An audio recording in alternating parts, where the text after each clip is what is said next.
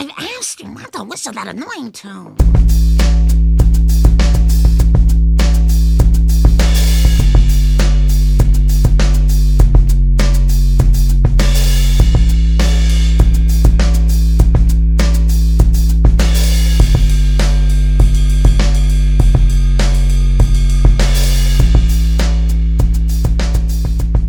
Yo, everybody, and welcome to Simpsons is Greater Than, a podcast where we take a look at the cultural impact of everybody's favorite nuclear family, The Simpsons. As always, I'm your host, Warren, also known as Bart of Darkness. You may know me from my Simpsons collection on Instagram and Twitter. Be honest, it's great, isn't it? Go ahead and say it's great if you want to. But if you have no idea who I am, I really appreciate you checking out the podcast today. It really does mean a lot. Today's episode is Bill Oakley, and chances are Bill has written some of your favorite episodes of The Simpsons, so if for some reason you have no idea who Bill is, you should probably make a note to look into him as soon as this is done. So yeah, I'll give you a second. Go ahead. Did you make a note? Fantastic. Now, I want to let you know that this was originally a live interview over on my Instagram. So as soon as this is done, head on over there at Bart of Darkness and check it out. Let me know what you think. There's a whole other segment that you obviously can't see while listening to this episode. This episode is also sponsored by the Short Box Podcast, a comic book and pop culture podcast hosted by some of my good friends, one of which, Botter, I could not have made this podcast without. So if you could just go give Botter some love, I would really, really appreciate it. Enjoy the episode. Hey, there he is. Good morning. Good morning, Bill. How's it going? It's going pretty well, all things considered, although I'm in Portland, which is not nearly as crazed as the media has made it out to be. But you can read about that on Twitter. We're not here to talk about that. You're right. Nah, man, I'm glad you're safe. I'm glad there's no huge issues for you there. No. I'm in Florida, so I can relate. Yeah. Oh my God. Right on. Well, I think you can hear me okay. Everything sounds good on your end? Yes, and I got that stuff we talked about. I got some stuff to show, Awesome. all that stuff, and I have about an hour, so we can do whatever you want. That is perfect. That's perfect. Well, so anyone who didn't watch my last video, what we normally do, I'm going to ask Bill some questions. We're going to sort of hang out, and then at the end, we'll do what I like to call show and tell, and I'll show some weird stuff. Bill will show some stuff that he has, and we'll sort of talk about it. And yeah, it's going to be a blast. Excellent. It's going to be fun. So right off the rip, I want to say a huge thank you to you, Bill, for doing this. It's huge that you want to do this for the fans and hang out with someone like me and talk about, stuff that you've done in your career, your vast career. And that means a lot, man. I really appreciate it. Thank you. It's not over yet. My career is not over yet. I still have a few more years in me, I hope. Absolutely. Well, I want to say, so I binged all of Close Enough in one day, which is, it's not a ton of episodes, but I watched it all in one shot. I couldn't turn it off. Super, super funny. So anyone who hasn't heard about that, it's a show that Bill worked on that just got added to HBO Max, and it's super, super funny. So I want to know, what can you tell me about working on that show? How was that? It's interesting. I worked on that show 4.5 years ago. Wow. That show had a long life, a long development life. And both, I've worked with J.G. Quintel a couple times. I worked with him in the very earliest days of regular show to help him turn it from those shorts into a show. And then I did the same thing with Close Enough, me and his team. And this was all in the early days when he had just made it up. And it was still called, Splitting Rent at that time. And they had sold it to TBS. And so we worked for a long time on, I think I worked there for about 5 months, and it was all virtual, online, because I was in Portland, and we made up the whole thing. The series it's pretty similar to what you saw, except that it was a 22-minute show. It was a half-hour show, and now sometimes those shows are they're 11 minutes, and I actually think it works better in that format. Anyway, it's just crazy. The show it's basically kind of the same standard J.G. Quintel brilliance, but with a more domestic setting than in regular show. Yeah, it's so funny. And I'll be honest, regular show sort of wasn't on my radar for whatever reason. I never sat down and watched it. And I have been since finishing Close Enough. And immediately I noticed, I said, oh, I had no idea that Bill worked on regular show. I had no idea. So now I really feel like an idiot for sleeping on it for so long. That's okay. I only worked there for like a month. That was like just as helping him, just me and him kind of helping him make up the first couple episodes. It's great though. It's a great show. And Close Enough, again, anyone who hasn't watched it, get HBO Max and watch it. It's delightful. I laughed as hard at that as I've laughed at anything in a really long time. It was great. Yeah, it's good. So, we'll get into The Simpsons in a minute, but, you also, I wanted to talk about this. You also created a show with your writing partner, Josh, called Mission Hill. And I know that there's been some buzz about a potential spinoff of that you guys have sort of been kicking around. What can you tell me about that and what sort of made that idea come about? Well, we'd always been trying to bring Mission Hill back, and there'd been like a talk about making it into a comic book or a series of comic books.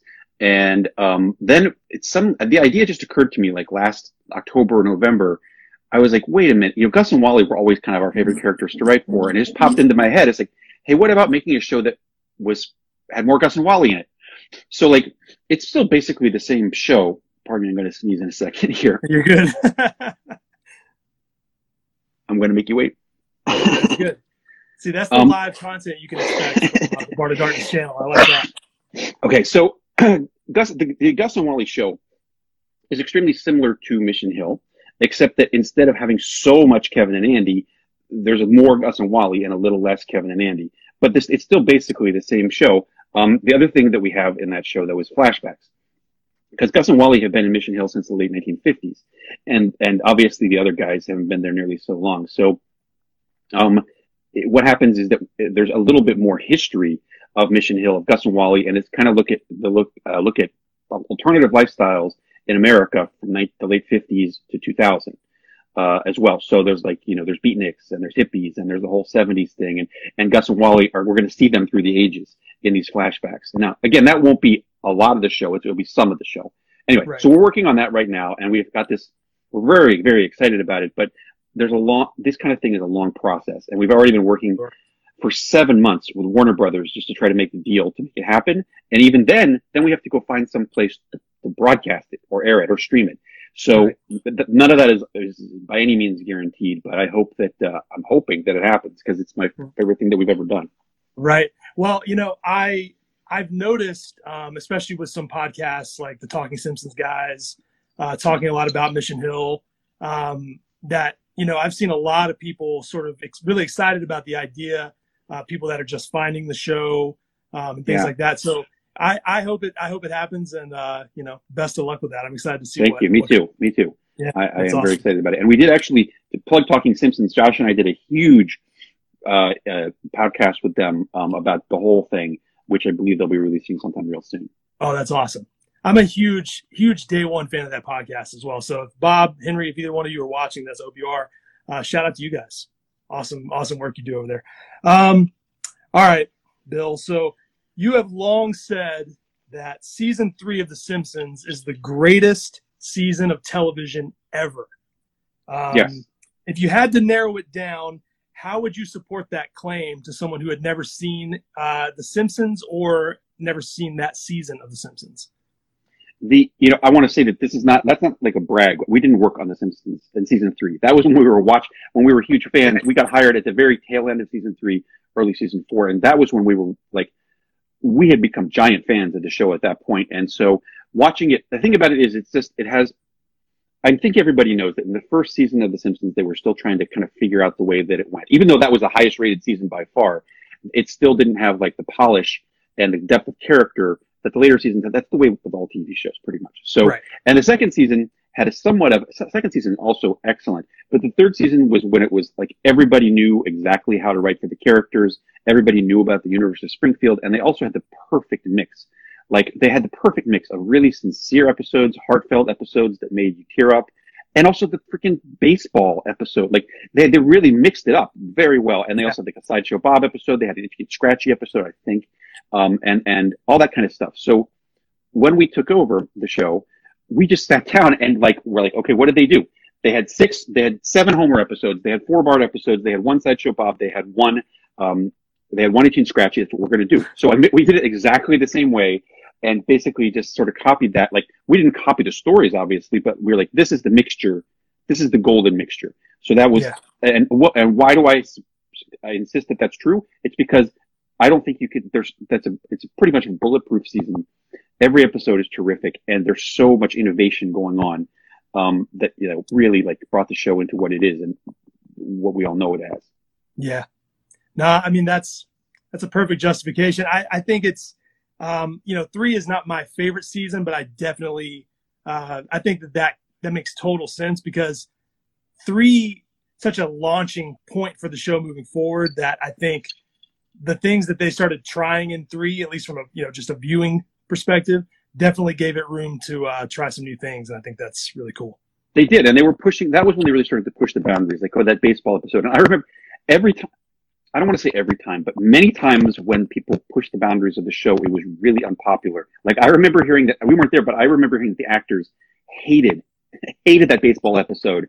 Because it's not very sincere, and it's just kind of funny and silly, and like that, like, and we also had that same thing. We experienced that same thing with 22 Short Films, with Frank Grimes, with the George Bush episode, and all those things. Like, there's a lot of resistance to experimenting with the form, which I think ultimately people didn't really like it so much at the time either, but now they liked it, I think. Yeah, I think people eventually come around. I mean, sometimes people are very precious about a thing, and sometimes they look down the line, they're like, what's wrong with me? This is perfect. This is great. Just read Alt TV Simpsons from 1992, and you'll see how much people hated even the absolute bulletproof golden episodes. At least 30% of the people said were the worst episode ever. So that was when we finally stopped reading it around season 6. Well, as someone who was, I was around 5 or 6 years old when that season aired, and I was watching it from the time I was like 3. But my brother and I, we were all in from the jump. So I remember, at that point being in kindergarten, and just, it was my life. I just had to see the Simpsons. Oh, yeah. So, I'm sure to some people they found some things to criticize, but as a young kid, it was all I wanted to watch. Well, there wasn't anything else like that on at the time. Like, it was before King of the Hill, before South Park, and any of that stuff. And like, maybe then Duckman was on at that time, if anybody remembers that. But that was pretty much the only other show that people like, that was kind of the quote unquote adult animation that we all know today. Right. It's true. So, this question's coming, or something at least touching on this subject. I'm a huge fan of steamed hams. I think every single person watching this is a huge fan of steamed hams. And I know it has really taken on a life of its own that'll surely outlive all of us. And the memes and the content surrounding it have really come back during quarantine. You see a lot of these new ones coming back, the Brick Like Me version and things like that. How much does that stuff blow your mind, seeing the time that people put into some of these things that they make revolving around that scene? It does blow my mind. And recently it was just blown again by that Take On Me aha one. Oh my God. I'm sure you guys saw that. Like, and the guy like, took a month animating it. Like, that's amazing. I mean, many of them are stunning in the amount of detail and time and effort that has gone into them. That's like, it does blow my mind. Yes. There was I saw one recently where someone was making like almost like a Game Boy like title screen version. I saw that going around, like, I think maybe today or yesterday. Oh yeah, I think I've seen that one too. There's so many great ones, and that one with Green Day or whatever. That's the other one that I think everybody knows and loves. But there are dozens of ones that are terrific. Someone made it with Simpsons Hit and Run. I think they made like. Oh yeah, I didn't see that. It's just, I mean, I remember a couple years ago, maybe 2 years ago, it was everywhere. And I feel like since the Brick Like Me one, I've been seeing so many good new ones. Yeah. For anyone who's been living under a rock, Bill does some of the funniest food review content that I've ever seen. And I want to talk now we're getting to the real story. Yeah, we're getting to the real story. So I want to get into that in just a second. But with that said, is there a fictional food from The Simpsons that you would want to try if it was actually on a menu somewhere? Is there anything that you can think of that you would try? Well, first of all, there's a number of products. I wouldn't say that they'd be on a menu. Like, I always really like Chippos. Chippos, Josh and I always thought that was so good. And one of our many prop designers just came up with that bag of Chippos, which is, it's the hippo. It's a hippo eating chips. And it's so simple, but it's so believable that we always got a kick out of that and tried to put it in every Quickie Mart scene or whatever. Also Tub. I would really like to try Tub once. Because, I know in my mind, basically what it is a giant tub of Oreo filling that you eat with a spoon or with your fingers or whatever. It's just repulsive. That one, I also like, I would kind of like to try Homer Simpson's patented Space Age Moon Waffle, but without so much, I don't want so much butter. I don't want so much butter. There's a stick of butter in the middle. I don't like that. But the rest of it, I like the idea. And I've thought of this many times of putting liquid smoke in my waffles. It's probably not bad. I mean, if there was a thing that I could try just to see how gross it is, it would definitely be nuts and gum. I think about that all the time. It really. I think Josh actually tried that. It is gross. It's repulsive. It just the textures don't go together, and the nuts stick to the gum, and it gets stuck in your mouth. But I'm pretty sure Josh actually tried that a year or two ago and posted about it on Twitter. I mean, I guess nothing's stopping me from throwing some peanuts and some. Not at all. It's really easy. Which reminds me, actually, I didn't write this down as a question, but I did want to talk about this for a second. You are a huge proponent of peanuts in Coca-Cola. And I just want to say that as someone who grew up doing that, that is delicious. That's very big where I grew up in Mississippi. And every kid on the playground did that. And it's delicious. Yes, it is delicious. And I had never heard of it until Sleepy LaRue, who I think is watching this, who direct messaged me about it or something in a conversation. And I was like, wow. And I'd never heard of it. And then I Googled it, and it is a thing. It's been a thing, obviously, for more than a century in the South. And, and I tried it. It was really, really good. So but when I did that, it blew people's minds because it is a weird thing that you never hear about outside of the South. And it's weird. But it's so good. It's also very good in Dr. Pepper. That's what I heard that from a number of people. Yes. And I'm still eager to try that, but I have to go find it. I feel like I want to have a glass bottle of Dr. Pepper for that to happen. Like I don't want a modern plastic bottle. I want it old school. It's better in the glass. Speaking of weird Southern foods, this sort of take me off on a tangent, but I'm going to ask you this. Did you ever, or have you ever heard of the dish, also a very Southern popular dish in the South, of milk and cornbread? Have you ever eaten that? No, I've never heard of that. Okay. So this is a very popular thing in the South. You can look it up. But you take fresh cornbread, like a wedge of cornbread, and you crumble it up in a glass, and you pour milk over it, and you eat it with a spoon. It sounds like I'm joking, but it's delicious. My grandfather did it when I was a kid. I grew up doing it. Still very. Is it a dessert, or is it an entree or an appetizer? Where does it fall in? You just sort of. We would always eat it after dinner, but it's not sweet. It's something about the warm cornbread, especially if you make it in a cast iron skillet, so you have the crunchy. Something about the flavors together is just really, really good. My wife thinks it's gross. Wow. But all right, I'm going to try it next time I make cornbred every time I have chili, so I will try it. That sounds good. There you go. It's great. I want you to report back to me on that. I think you'll really like it. Secondly, if Krusty Burger were a restaurant in real life in 2020, what do you think it would be the most like? Like as far as all the major chains? This is easy. It would be Burger King because Burger King is such a disaster. And it would not only be that, it would be the Burger Kings that we have in Portland, which are far worse than any other ones because because they're dilapidated. I heard a rumor that they're basically just waiting until they all fall apart to make them into other restaurants, like KFCs or whatever. But like our Burger Kings are not new. They're not those new ones. They're ones from the 80s, and I actually still like the Whopper. I have to be clear about that, but sure. I don't like most of their food, and I certainly don't like the experience of dining there in Portland. There's some new ones out in the suburbs, but in any case, I think it would be obviously Krusty Burger would be the closest to that, but it might also be one of those, I guess they phone in. Let me just put it. Krusty Burger doesn't put a lot of effort into their menu or their food, and I'd say Burger King is probably the closest to that right now. Right. That makes sense. I've heard you talk about how much you hate their social media presence. God, I do. I really do. Like Wendy's is bad with its like snarky Twitter feed, but they don't do quite so many stunts. The Burger King every 3 months does a stunt where they are like, we're going to launch this crazy new burger that's purple with whatever. And then you find out, oh, this burger is going to be served for one day at 10 restaurants around America in the morning. And everybody writes about it. It's all over Twitter. Burger King's doing this crazy thing. And then it turns out that it's just a stunt. And it's all stunts with them, and they never bother to improve the food. Yeah, that makes sense. And also, for someone who updated a lot of their restaurants across the country, a lot of them look more dated than the ones that didn't really mess with the design. It's a pretty awful design. So with that said about food review, how did you fall into the world of food review? How did you start sort of on that journey to making these videos and this content that we all enjoy? You know, I've always been interested in this type of thing, all the way back to when I was a kid and never got to have any McDonald's because the nearest one was 70 miles away. So like, I've always been very interested in this, and I've kind of expressed my opinion to anyone who would listen and people on Twitter.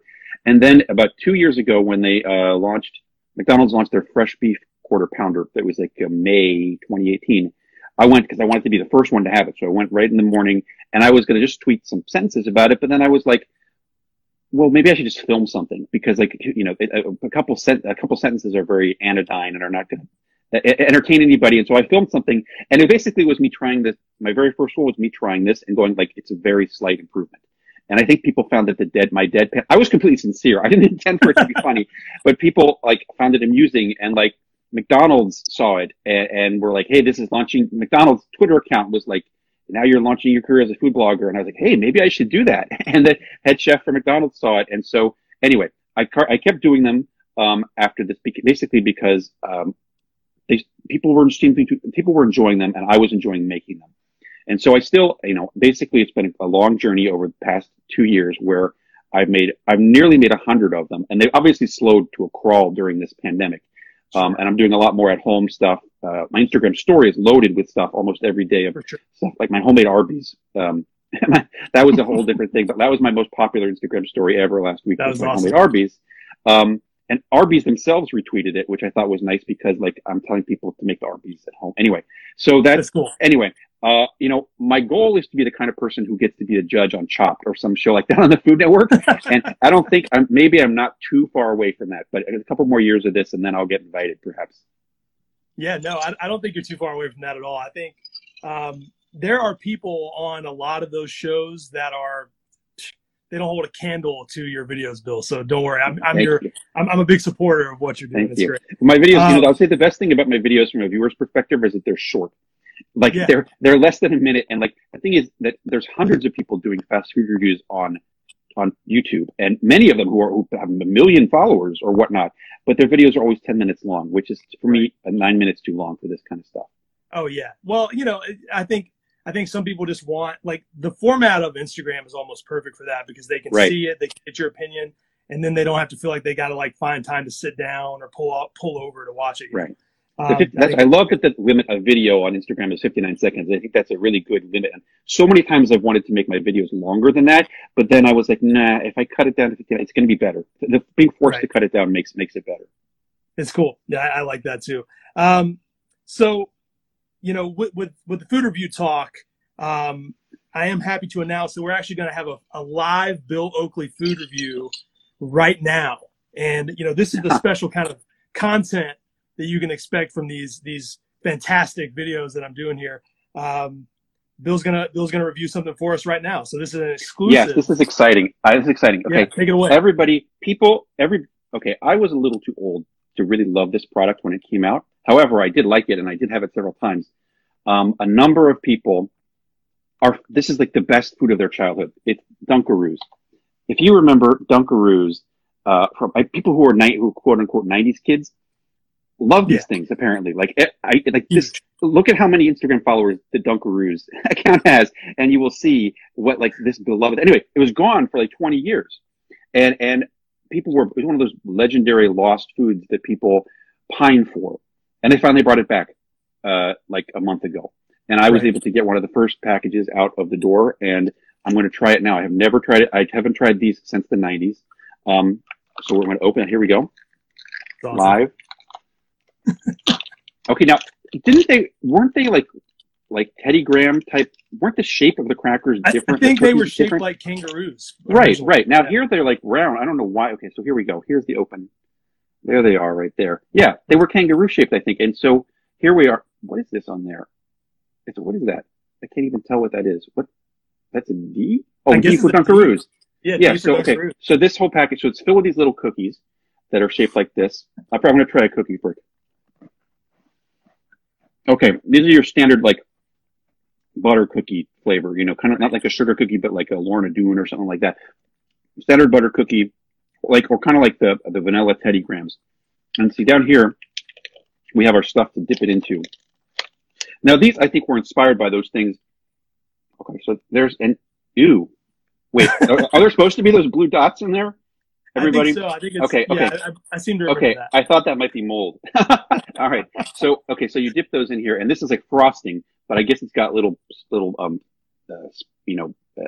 sort of little flavor, confetti in there. Okay. So here we go. All right, let's see what we got. Ooh, that's really good. I like that a lot. I mean, it's so fake tasting. It really tastes like it's 100% chemicals, but it's delicious. Like this is it's very similar to that frosting that you get in a can, you know, to put on cupcakes or whatever. It's identical to that. This is not a big surprise, to be honest. And I believe that, as I read online, people don't think it's quite as good as it was in the 90s because of this extremely fake tasting. And I don't remember it being quite so egregious. Yeah, but it's been a really long time. I feel like that happens with most things they bring back. Like I seem to feel like when they brought Surge back, it didn't really taste the way it tasted when I was a kid. When I was a kid, it tasted like nuclear, something.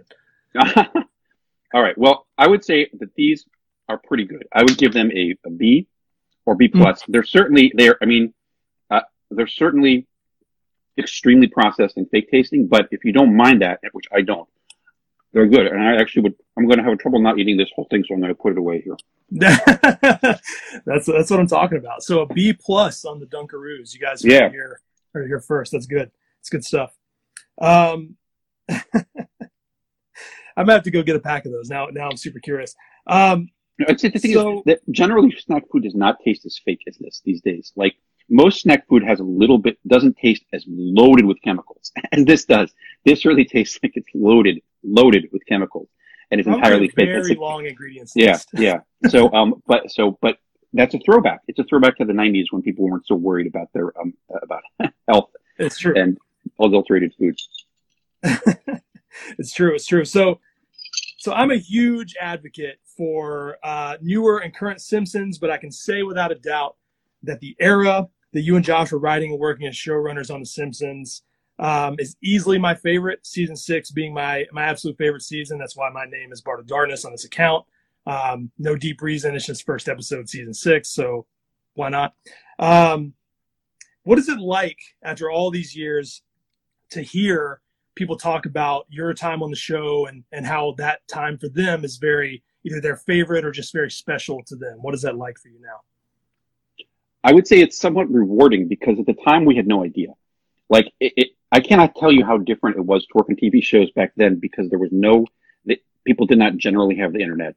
There was no Twitter. You never had any contact with the outside world because you didn't know what other people were like. At that point, like critics only review shows once a year. Like maybe some critics would review The Simpsons once a year, once every 2 years, and their opinion didn't really matter anyway. But you never had any idea what the fans thought, and the ratings were not dependent on the quality of the show. The ratings were always dependent on what was going on, what was on the other channels, at that time, and so forth. So we had no idea whether people were enjoying the show or not. You'd sometimes hear from your friends like, "Oh, that was a funny episode," but that was it. So we were broadcasting this stuff into a void. And we didn't know whether people were liking it, so we just wrote the show the way that we wanted to write it, to amuse ourselves. And fortunately, I would say now we're learning, or over the past 10 years, we've learned that people really liked it. So it's very satisfying. It's awesome. Yeah, there's something, and that's why I said, I agree with everything you said about season 3, but 6, for whatever reason, sort of 5 and 6, which sometimes I almost blend those episodes together. Sometimes I think one from 5 is in 6 and vice versa. Something about the vibe of those seasons. I hate the word vibe, but there's just something in the tone of the writing in those seasons that resonates with me even more as an adult. And, so as a big fan of you and Josh, I want to say thank you for that. Well, you're welcome. I mean, I would say the thing is, I can't really take credit for anything that happened in season 5 or 6, except for the episodes that we wrote, because at that point, Josh and I were kind of, basically we spent all our time in our office writing our own episodes. It was David Merkin kind of let us do that, which was really nice. Cool. And so like all year long, we didn't really have that much to do with any of the episodes that we didn't write.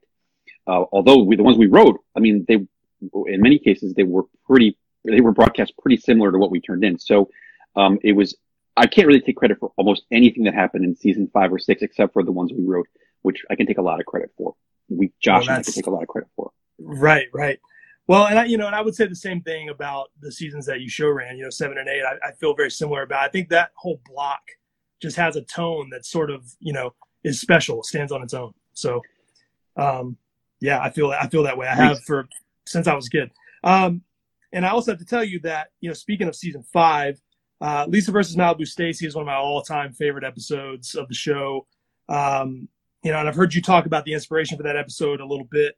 But for those who don't know, could you touch on it? And also, what was it like meeting the person with the largest Barbie collection in the world? Oh, I never met that guy. Oh, you didn't? Like, I just knew about it. That you met that guy. No. I don't think I ever did. I don't know. It was inspired by that whole thing at that time, which was the Barbie Liberation Fund, which was this thing that it was an actual, most of the things, were inspired by things we read in USA Today. To be honest, and many of those episodes, like USA Today had this section of things that like across the nation. And like, you have a little news report from every state. And I think our gambling one was inspired by this thing about legalized gambling in, Mississippi or something. And That was inspired by this thing. It was also that I was familiar with this because my wife had a collection of Barbies at the time. And so I kind of knew a little bit about the collector world, but like, it was inspired by a specific incident, which was this thing where these, I guess I would say they were activists, went into Toys R Us and swapped the voice boxes between the G.I. Joes and the Barbies. And it got a lot of press because it was very entertaining and very amusing. And I think it was a subject of a lot of like late night jokes. And we were like, hey, that's a good idea. And also, and I'll say this is the other secret to writing Simpsons episodes at that time was like, hey, here's a product that occurs in our universe, like Duff. This is how I suspect what happened with the Duff thing. Like, let's do an episode about Duff where they go to the Duff beer plant. And then that whole thing is, I was like, I think we just were like, what other products exist in this universe? Well, there's the Malibu Stacy doll. And hey, doesn't that fit neatly into the story about the Barbie Liberation Front? And it seems like once you get those pieces together, the story almost writes itself to some extent. Yeah. Yeah. I'm gonna take that up with Wikipedia because Wikipedia, Bill, claims that you met the world's largest Barbie collector at a convention. I might have. I don't remember. That was a long time ago. That's a pretty deep cut. I was actually kind of when I was reading that, I was like, "How is this a story I've never heard?" So who knows? Maybe someone added that for you. I might have said it in the DVD commentary, source. Which was like that was years ago. My memory is probably better back when I recorded the DVD commentary. Yeah, that makes sense. You're a busy guy, Bill. You got a lot of stuff to. I can really fit so much stuff in my head. That's right. So let's talk a little bit about Who Shot Mr. Burns. I think, those 2 episodes would be near the top of any list for anyone. If they were making a best, top 20, top 100, whatever, it's going to be near the top. And I know that there were a lot of secrets that you guys had to keep in between seasons since you had the part 1 at the end of 6, part 2 at the beginning of 7. What was that experience like for you? Like, I'm sure that was unlike anything you had ever done in writing, keeping a secret like that. Well, interestingly, people didn't really care. Like, the thing about it is we didn't have to keep the secret because people weren't trying to find out the solution. Like, that's the thing, like, that, as I said, it was a weird environment where there was no, if the internet had existed, people would have been far more interested in trying to find the solution. But at the time, as I said, it was a very cloistered environment where we were on the studio a lot. We never had any interaction with the rest of the world or even heard what they thought. So it wasn't hard to keep this. I mean, like, we made the scripts. The scripts did not have the last 10 pages. And so and then we shredded the scripts and stuff like that. And David Merkin, who was a showrunner, handled all that stuff. Like, we didn't handle the production. He recorded privately with Harry. He recorded the 2 alternate endings. This is all on the DVD. And so I don't think it was it was not hard to keep a secret, although, we had to keep it from the animators. So that's why they animated those 8 different endings. or just a few. So the animators didn't know which ending was going to be used. But also people weren't really trying to find out. Like, this is the thing, like, there weren't like people trying to break into the lot to find out the script or calling us up. People didn't know, and people didn't care. I think the thing is, that's Merkin tells the story on the DVD, I think, where he was trying to stir up publicity for this thing. And I think he called the National Enquirer and said, it was trying to get a fake story. And do you know this story? He was he was trying to stir up some publicity. And I think I believe he called the National Enquirer and said, hey, I have leaked material that exposes who shot Mr. Burns. And the person was like, oh, we don't want to expose that. The National Enquirer did not want to spoil the story. So they declined his offer of leaked material. And so, like, that was basically it. Like, people were not trying to break into our office to find out the solution. Nobody cared, really. I think kids cared. Yeah. Oh, absolutely. I mean, those, though I know when they did the VHS sets in the 90s, well before they did the DVDs, it was like the best of VHS sets. I'm sure some people in the comments remember this, but you had to, or actually that was the first place that they were together, like back to back before there were DVDs. You could watch them on one. There was like these little 3 VHS sets. Yeah. I remember one of that. them had them back to back on there. It had like some of the Tracy Ullman shorts and things like that on there as well, and ads, and those VHSs actually really hold up. I have them. I've actually been trying to find an old, like one of those old TVs with a VHS built in. Oh yeah. So I could just have one like on a thing I can turn on in this room. But those tapes are cool. That was like the easiest way to watch them back then. Yeah, it's crazy. Let's see. So obviously, I'm a collector. It's the whole point of this Instagram. It's why I've been trying to make this stuff. And I always like to find out how people who worked on the show remember that time. Like if they were aware of the merch, if they were going into stores and seeing the floor to ceiling t-shirt displays and the toys all over the place. And if they have a memory of that and what that was like for them. Did you ever really care about the merch? Did you look to that stuff at all? Interestingly, there was a pit. Like the merch, there was a weird time, like right when the show first started. Let me make this clear. There was a long period when there was virtually no merchandise. When the show first started, there was a huge avalanche of mostly substandard merchandise that appeared in like Toys R Us. And there were the plastic figures, there were the trading cards, which were really bad trading cards, and a whole bunch of other junk that came out right when the show started in the first season. And lots of that was when the t-shirts that said Underachiever and Proud of It. Okay. So then that gradually, there was a huge burst of that excitement. And a lot of it was around, the Christmas time, 89 and Christmas and throughout 1990. Then it gradually just went, and there was no merchandise again for a very long time until like season 10 or 11 or 12. And what there was a very minimal. Like we were always kind of like, we get stuff off eBay. Like there wasn't that much merchandise coming out. There was the Simpsons chess set, which also was like, what the heck? Like that's one of the ones we had in the office. And there was like other stuff like, neckties and the golf ball. I remember this golf ball. We didn't have any merchandise at that point. Like there were guys who had been there in the first and second season. They had pinball machines. They actually got, every writer at that time had a pinball machine that they had been given by the company of those original, which was terrific pinball machines. But then when we got there, there's nothing. You didn't get anything. And I remember this thing because we wanted Simpsons merchandise, but there just simply wasn't any. And I remember this thing because we also never got it for free. I remember this very specific moment where Matt Groening came into the writer's room with the box of Simpsons golf balls. This is the kind of merchandise at the time. And everybody's like, we were excited because he handed each writer handed a golf ball. They're like, well, here's a golf ball with Wiggum on it. Here's a golf ball with Bumblebee Man on it. And we were all like, oh, thank you. This is exciting. And then he took them all back and put them in the box and left. And we had thought we were going to be given the golf balls for free, but we did not get any. And then also we didn't get free stuff in general very much. Like the Simpsons cells that we have, we had to pay for those, and they're $400 or $500 a piece at that time. So like I would say we didn't. And also, it was even a huge fight to get us free DVDs. That was a thing that Merkin did. That Fox did not want to give us free DVDs, even though they were DVDs of shows that we had written and recorded the commentaries on, and they cost like $12. Right. It was a big fight that Merkin had to have to get the writers a free box of DVDs for the seasons they worked on. So let's just say there weren't a lot of. They're not a very generous operation. Right. That's so wild. The golf balls actually have some sets of those. I think Spalding made them. And also the the weird thing about that time, especially around the mid 90s, is a lot of stuff they were making a lot of stuff in Australia and the UK, but it was mostly like bath products and shampoos and just stuff that, like, you know, it's very obscure stuff. The toys were sort of at a standstill in the mid 90s. I remember, I think most of the good Simpsons merchandise didn't come out until after I had left the show, which was when they started making those really good figures.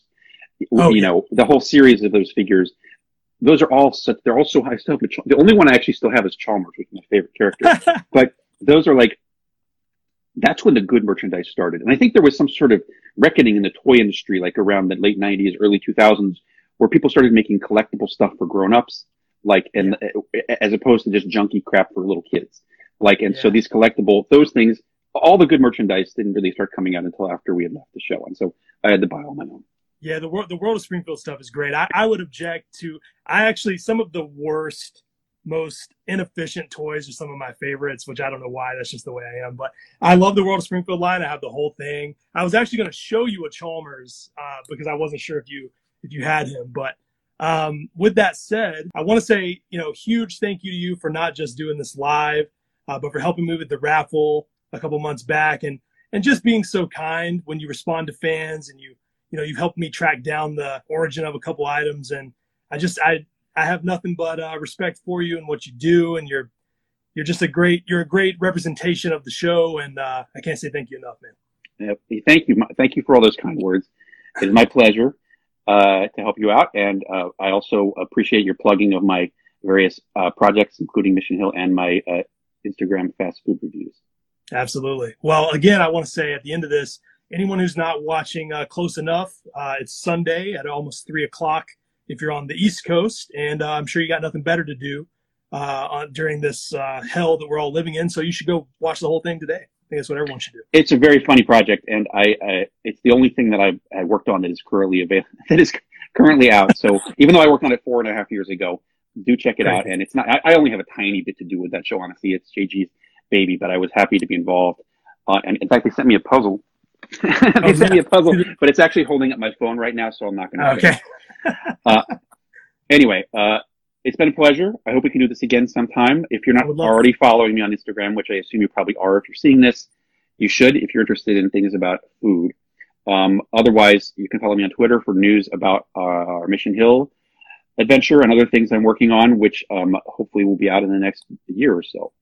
Cool. That's awesome. Well, what I'm hoping to do as I line up these interviews and do things like this, like Bill and my interview with Yardley, if any of you saw it, is I would also like to eventually do a follow-up and maybe ask some more fan questions, which I'll have people submit to me, and I'll sort of pick some good ones. And so, down the line, if you'd be down to come back, Bill, I'd love to have you on, man. Absolutely. I'll see everybody later. Bye-bye, everybody. Thanks, Bill. Later. If you enjoyed this podcast, check out the official Instagram at SimpsonsIsGreaterThan, or follow me on Twitter at SimpsonsIsGreat. If you're curious about me or my Simpsons collection, just search for Bart of Darkness on Instagram and Twitter. Thanks again for checking this out. I'll see you next week.